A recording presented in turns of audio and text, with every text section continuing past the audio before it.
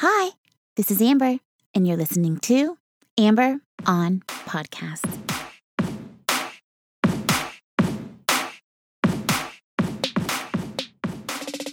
Hi. Hello, and welcome to episode number 134 of Amber on Podcasts. I'm your host, Amber Camille Ligon, and this podcast is all about doing more good for you and more good for more people. Thank you so much for joining me. The purpose of this show is to share the best information to help you live a better life so you can spend more time living and less time searching.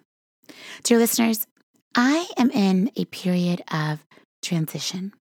There have been a lot of changes for me over the past few months as I am moving into a new period in my life.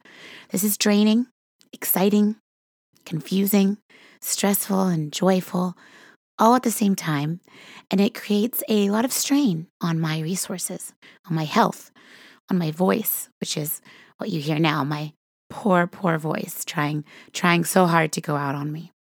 I look at this as a sign that I need to talk less and spend more time reflecting, thinking, reading, being still, so that I can heal my body and be prepared for the next chapter in my life that I am so excited about.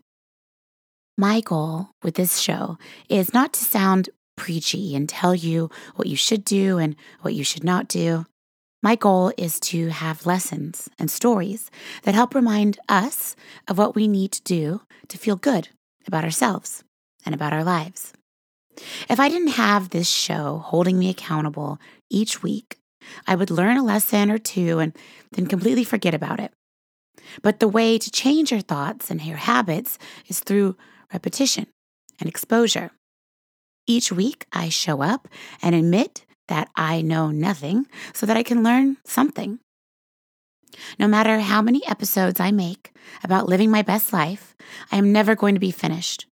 Everything I share on Amber on Podcasts is part of my practice and something I'm trying to improve on. One thing I have had to revisit time and time again is my relationship with social media, the internet, my phone, when and how I use it. I will have good weeks and really bad weeks, and I can tell the difference in how I feel based on how much I am looking at my phone. I need to be reminded of the impact it has on me, or before I know it, I'll be spending 4, 5, 6 hours on my phone per day, and I'll start noticing I'm feeling more anxious, more depressed, less satisfied with my life overall. Maybe you've noticed that this conversation has been happening more widely as more people start to feel these same effects. Plus, there is a great new documentary on Netflix called The Social Dilemma, which talks about the internet usage, and the impact it is having on our brains and on our lives. To help me be the best me, and to help you be the best you, I am re-releasing one of the earliest episodes of Amber on Podcasts, where I talk about the work of Tristan Harris, who is also featured in the Social Dilemma documentary on Netflix. In this episode, I talk about how we are allowing our phones to rule our lives and what we can do to take control back. The importance of seeing the world beyond the curated view we see online, and how our thoughts throughout the day are dictated by the screens we are constantly checking. If you haven't yet, please take a moment to subscribe to the show. Every Thursday, I release a new episode, and I would love to have you join me. Now, let's get down to the good stuff, and let's start the show. This round, we're going to talk about an episode of the TED Radio Hour. The TED Radio Hour was an hour long, as noted by the title. And also, the focus of the show is to cover TED Talks. And TED Talks are delivered throughout the world by noteworthy speakers, movers, shakers, doers, thinkers, and philosophers. Great people who do really interesting, innovative, inspiring work. And if you don't want to go watch them all online, you can listen to the TED Radio Hour, which takes each TED Talk by subject matter and compiles them into an hour show where they cover a major topic by using the individual TED Talks as an example. So in this episode, it's really good. It's so good, in fact, that I listened to it multiple times, and not just in preparation for this podcast, but because I found it to be such a helpful reminder. Let's start with the first thing, which is when I decided to choose myself, which I cover a little bit in some of the other episodes and in the intro. But when I decided to choose myself and live a life that's dedicated to my happiness and my life's work and what I believe my sole purpose is for the time being in this world, when I made that commitment, I followed some people that have come before me, many, and took their advice. And I started to use their tools that they suggested for their own success. And I found them incredibly useful and incredibly life-changing. And one of the key ones is to choose your 5, to know that you are the average of the 5 people around you. This is a quote that you hear most often. And that's a really great quote. But I actually like the further description, which is you are the average of the 5 things that you surround yourself with, because things cover, your work or your email or the way that you use the internet, the content you watch on Netflix, the music that you listen to, and so on. So for me, what I found is that it was really important that I construct the right 5 so that I could have this choose me lifestyle that I am dedicated to. So choosing my 5 meant that I had to really identify what was or wasn't contributing to my lifestyle. So the way that I tend to, and it's not as black and white as this, but I tend to categorize them as enriching or degrading. And it applies to people as much as it applies to experiences. And that's where we start off here with this episode of the TED Radio Hour. And in this episode, they're talking about the internet. And one of the guests that he interviews, his name is Tristan Harris. Tristan is one of my favorite minds of all time. He's really, really bright. I suggest listening to his TED Talk or watching his TED Talk I'll have that information in the show notes, but you can look at it at TED.com. Yeah, TED.com. So Tristan Harris, he is the former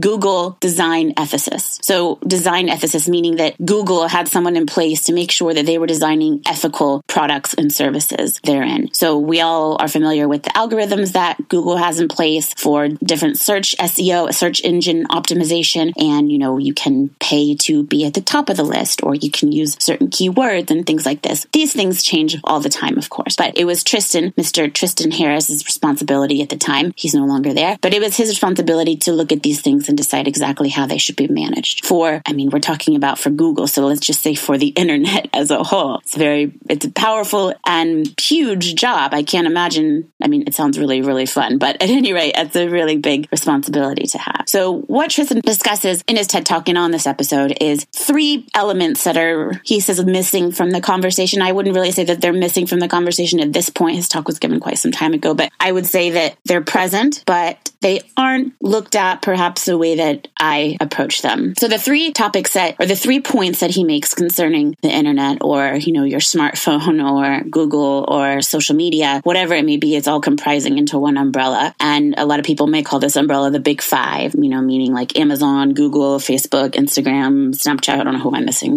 what I'm talking about. He mentions that all of these platforms, the entire idea of the internet and being connected is completely totalizing, meaning that it affects every single part of your day. And one of the best ways to put this, and it's sort of a top line way that he describes it, but he says, we don't access our smartphones, we live by our smartphones. So when I heard that quote, I thought, okay, what do we access? You access an ATM, you may access like the portal when you go vote, or you go like to the DMV website or something like this, but you don't live by those things. You don't consult, the ATM. Well, sort of, I guess you do but not the same way. You don't consult the ATM and you don't consult, the other things that you access as a portal for your daily life decisions and experiences, whereby in the morning, most people will roll over, pick up the phone, each bathroom break, each line we're waiting in. It's like 150 times per day on average. 2 billion people are engaging on their device, on the internet in some way. That's a hell of a lot of action. That's a pretty serious relationship. And yes, okay, we can all acknowledge that. Fine, that's really, really boring. But he mentions that it's completely totalized, so it's all compromising. And then the second one being that it's social. Your friends are there. And at this point, it's, do you want to see what's going on with your friends? It's very, very addicting, pleasurable, but not so much. Everybody's doing it and you want to be involved with other people. We, as a species, want to have a tribe. And That's a lot of the reason why we found the internet was founded to begin with, is because we wanted to find more people who had information for us, or that we wanted to share, or questions that we wanted to ask. And we wanted to connect with other people outside of the people that we had daily access to in our everyday lives, the people that we saw each day, which it has given us the ability to do so. But I argue, and as does Tristan Harris, that that's not what we're using it for. We've really just managed to limit our scope even more narrowly on the internet. And that is because this social network, or industry that's totalizing rather, is intelligent. And that's the third point that he brings up. It's intelligent, it's personal, and it gets better every single day. So the best way that I can really explain it is to compare it to another experience in our lives. So, the internet, these platforms, social media, whatever, Facebook, they're always learning, and it's their job to keep you there. They want to give you more of what makes you click. Every time you click, they're like, "Ooh, she likes that. He likes that. Let's give them more of that." If that were going on when you were, let's say, shopping at Target, and every time you pick something up, for more than 2 seconds, somebody was following around and noting it. And then at the end cap of all the aisles, you'd come around and there'd be some other version of the item that you looked at just a moment ago. And then, towards the end, they just throw all these, this is a never changing thing. So before you check out, there's just a myriad of different people waiting there at different, stands with all these items for you to select from, like as if those little add-ons at the cash register weren't enough. We have the gum and the candy, like batteries, hand sanitizer, like that random shit that's up there. And now imagine that the time you return to Target after this experience where they've been following you around and figuring out exactly what it is that you like and don't like, and offering you different variations on what it is that you have given them to work with. The next time you go into the Target, they just have exactly what they have selected for you, special right up front. And you get so excited because you're looking at all the cool new stuff they have and the different color of your favorite tank top. And you don't even make it to the back of the store because you're so excited to see everything that's been customized just for you with all these different options. You never make it back and see the rest of what there is to offer. And that's essentially what's going on with the internet. Each time we get on and we're giving clicks, we're giving more and more information to let them know what it is that keeps us there, so that we see more of the same and there's not a lot of variety. I remember when Instagram used to have their search page or their homepage, I don't know what it's called, but it would show you, other shit that's going on around the world. I think it was ranked maybe on the most liked things or something like this. I'm not really sure. But at some point, this changed, and it became just the results of my own searches and my own likes and the people that I was following. And it just got so narrowed down that now all I see are, bodybuilders, fit girls, Kim Kardashian, and like Cardi B, essentially, which is what I already know. I was excited to see what the rest of the world had to offer, what else was going on. For the same reason that, on YouTube, for example, I like to look at the trending videos and just kind of get an idea of what's out there, because I don't know any other way, aside from traveling or something like this, you're not going to get that experience from the internet. It's just not there for that. That it's not there for that, and that it's not meant to diversify you. It's not meant to enlighten you in any way. And I think that that's the common misconception that we have with internet use, is that we think somehow we're getting something out of it, that it's expanding our horizons, when in fact it's actually doing the opposite. And studies have shown that no matter your circumstance, whether you had Facebook before or didn't have Facebook or social media before, when people start using Facebook and start becoming actively engaged and start looking at it, on a daily basis, studies have shown that it makes you less happy. It makes you depressed. It's not adding anything, enriching anything in your life. And again, it's meant to keep you there. So, no one can really outwill the internet. You have to make a conscious effort in order to realize exactly what it is that you're looking at and how you're constructing your feed, and then limit your time that you actually engage on it and the time that you spend on it. I'm talking about not using your phone and not being on the internet, but there are some really handy apps that allow you to track the time that you spend on your phone. How much are you spending on social media? How much are you spending on email? What have you? The thing that I really like about those, and I think is useful, despite that they still use your phone, is that I heard one gentleman in an interview recently talk about his app, and at the 3-hour mark, when he has spent 3 hours on his phone, it starts alarming and beeping at him, and it's saying, you've met your quota for the day. I think that might be a better way to manage it, instead of just, selecting specific timer and, and scheduling time throughout the day. I think that having that alarm would be helpful for a lot of people. So I understand how that works. I think it's a very helpful tool, however, to just help you be aware of what it is that you're exposing yourself to, because the images that we see on the screen, the videos, the information, it affects who you are. That becomes your 5. And like I said, nobody gets to opt out of this choice. So it's the way our brains are constructed. This is how we are as a species. So the best that we can do is just to be conscious of it and put practices in place that can help us manage it better so that it is actually being used as a tool and not a lifestyle. And that's probably the clearest way to put it, is that the internet and social media, it's a tool. It's a networking tool for the most part. That's how it's used. And in so much, the fact that it is a networking tool, I would argue that there are a lot of missed networking opportunities given our allegiance to this one tool. I think it's easy to give an example, lots of examples, but one that I find most often, it's happened to me many, many times. How do I put this? When I'm single,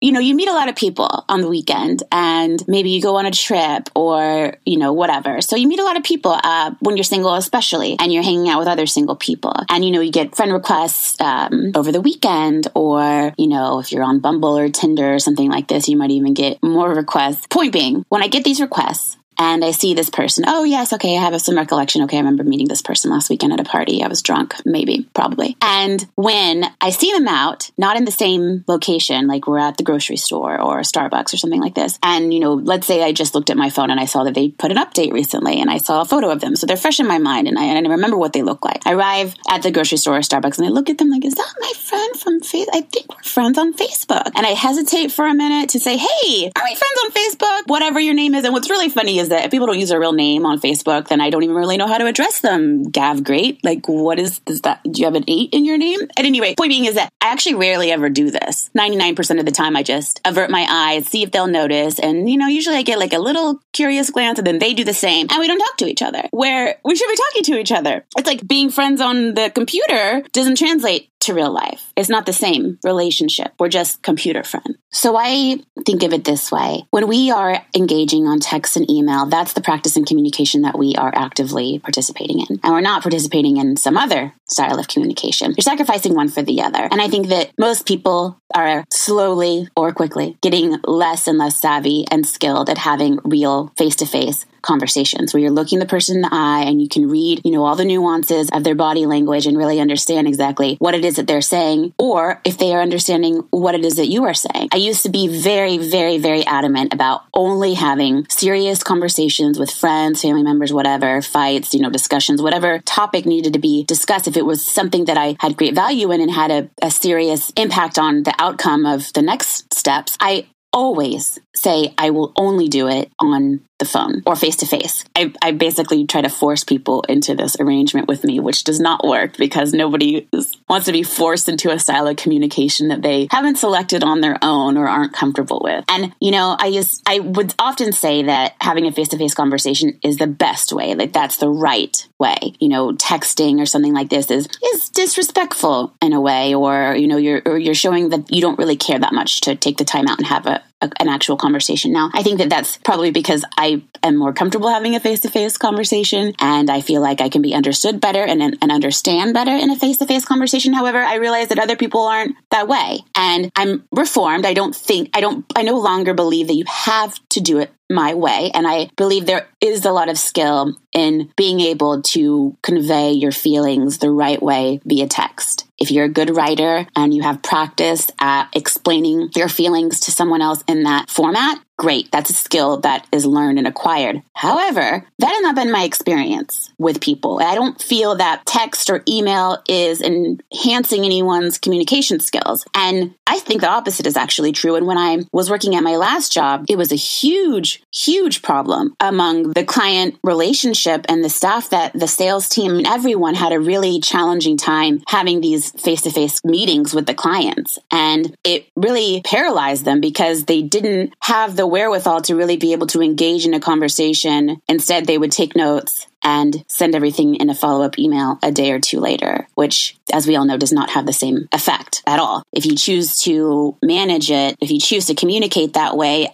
it doesn't have the same impact. An email, a text does not have the same impact as a real conversation, especially when it's in front of a group of people. So we are inevitably going to have more of these conversations. It's going to be required of us to be able to speak to one another face to face. And remember that even though you're using your phone or your computer, you're still speaking to a person. And that's why I'm so passionate about it, because, a lot of the personal, the empathy, the understanding, the human to human, the tribe building, all of that is lost when there's a superficial connection and we're only commenting on photos and 140 characters, and you're not getting any depth there. And when you're choosing one style of communication over another and choosing to spend your time one way versus another, you are not selecting other options. And therefore, you're not growing or expanding or practicing everything that you have at your willpower in your tool belt to be able to communicate your ideas, your thoughts, your feelings. There's a reason that, we were taught to speak and to read and to express ourselves as really young children. And unfortunately, that's really where it stops. Nobody's taught how to communicate as an adult. We're taught language and we're taught English and literature and things like this. Nobody has a class on communication. How do you communicate with one another? How do you listen? How do you understand each other? No one is skilled in this. We are all works in progress and we all need a lot of work, present company included. I know that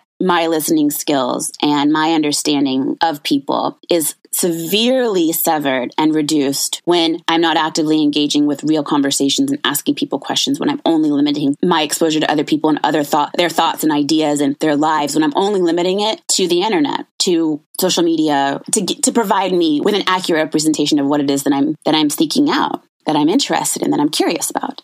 And I can also tell that other people are experiencing the same, that they're not getting an accurate representation of people, of ideas, of places. It's like, if you want to go on vacation and you look at the destination, you want to go to Morocco and you look at, the hotel and you look at the photos of Morocco and you check the weather and you make plans and you make reservations and you book everything for your trip. The idea of the trip, the representation of the trip, the location, the experience is not even close to the actual experience that you have. They cannot be substituted for one another. And the same is true for people and locations and things and any visual, 2D element versus a real life experience. I think also we've all had the situation, hopefully, where we have a close friend that we've had for a number of years, and maybe you've fallen out of touch for a little while. And I don't mean that you parted on bad terms, but you just haven't spoken in some time. And someone has to make the call, right? So someone might text, or you might say something and you check out their Instagram and say something on their Instagram, or maybe you shoot them an email. But when you take the time to actually call or answer the call and have the conversation with this person, you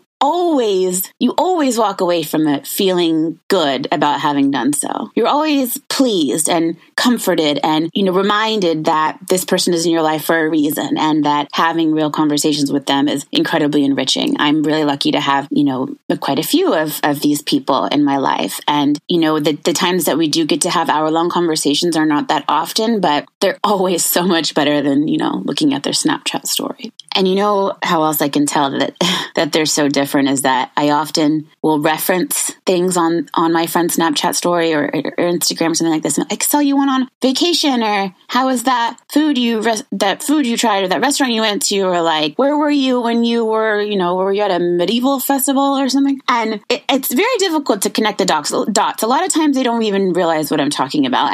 And other times I'm grossly mistaken or misunderstood the context or the photo, the video in general, which again is not giving me any accurate idea of how they're doing and how they're living their lives, you see. And never before has this situation taken place. Tristan Harris, as a reminder, Tristan Harris, the Google ethicist, he mentions this as well in reference to the totalizing effect of the internet and social media. Never before has there been a tool that we allow complete access into our lives that we then depend on and allow it to make decisions on our behalf. This doesn't exist with the telephone. The telephone isn't, trying to sell you products based on your phone conversations or collecting your data and selling it to other phone companies. Or your television also is not the same totalizing experience as the internet and social media. And that's why it's important to understand exactly what its functionality is, how it's being presented to us, and how we should best go forward in understanding and managing it. There have been few instances in my life where I have gained a lot of insight, understanding from people by being in places where the population is very diverse and fast-paced. So New York is the best example. I also lived in Las Vegas for a short time, which is another great example. LA is a bit like this as well. San Francisco, there are certain transient cities. Dallas is not one. By example. But there are certain places where all cultures, again, New York is a great example, cultures, races, every different kind of person, you're forced to interact, to see these people on the subway, the taxi. You have to be quite, I would say, really rich to not ever have to see and deal with maybe not even rich is the right way to describe it, but I just say because there are certain accommodations in life that allow you to really be selective about the way you spend your time and the people you spend your time with. And when you're really wealthy, for example, you might just have a town car, so you are driving Miss Daisy and you never see the people on the subway. That movie wasn't set in New York, but you know what I'm saying. Spending a long period of time there, not just visiting, but really living in these places is what allows me to be reminded consistently enough that there are other people out there in the world that are not like me. And in my current life, it is also challenging to be able to see different people. I live in Dallas, and I live in Uptown Dallas, which sounds exactly how it is. And it wasn't until I started delivering groceries for Instacart that I was at all reminded that other people existed in this world other than myself. And that sounds as stupidly pompous as it is, because I hadn't realized how over the years I'd limited my scope of people to just those that I work with, admire, a handful of friends that all have the same values and pretty much in the same lifestyle and with the same opportunity that I have in life. And that became normal, of course, like anyone else. And what I saw online is also a reflection of this. When I started doing Instacart, however, I realized that I knew nothing and I was but a speck hurtling through space, like Sarah Silverman says. So I know nothing. And the reason why I know that I know nothing is that no one eats the same food that I eat. No one lives in the same area of town, lives the same way with the same furniture, the same yard, the same car. They definitely don't interact the same way. Instacart has many advantages to get a good look into the world, given that you're providing food, sustenance, and bringing it to them. And there are so many different people who benefit from this service. And it's been so interesting to see how people communicate and to be on the other side, coming from a corporate executive to delivering groceries was, no lie, a very humbling experience for me, for sure. It took a lot for me to put on the shirt the first day that I worked. I was worried of what people would think. There was a lot of fear associated with that I would need to explain myself or something like this. So I recommend it for everyone, but there, again, are few instances where you really get a good look at society and to interact with them. And I talk about this often, actually, when I'm in the grocery store talking to other people who work in the grocery store, because it is unlike any other experience. It is, again, when I lived in Las Vegas, I worked on the Strip at a luxury women's boutique at Caesars, at the Forum Shops. And each day it was so exciting because there were so many new people. You never knew who was going to walk in the door. No, there was no consistency. And I definitely do not speak Portuguese or understand it, let alone all the other 15 languages that might come in that day. That's exciting to me, that I can do something with that. I can learn something from those types of interactions and being able to have experiences that are really varied. And that's what we're missing from our experience online and with social media, is that it's not varied. We're not shown a lot of newness. And people wonder why the country is so divided and we're having, these problems in society. And it seems like we're kind of stepping backwards when we're trying to take steps forward. And that's the reason why, We spend so much time, 150 times a day, on our devices or on the computer, not looking at what is really out there. The world isn't so big if all you see are things that have already been approved and catered for you specifically. It's quite small, in fact. Thank you so much for listening. And if you have any questions, or if you want to take a look at the show notes, you can visit my website, www.mytalkingdollars.com/podcast, where you will find show notes from this show, the other episodes, and you can reach out to me and ask me any question. Let me know what you love, what you hate, what you can't negotiate. I want to hear it all. I appreciate you. I love you. And please, until next time, take care and do more good.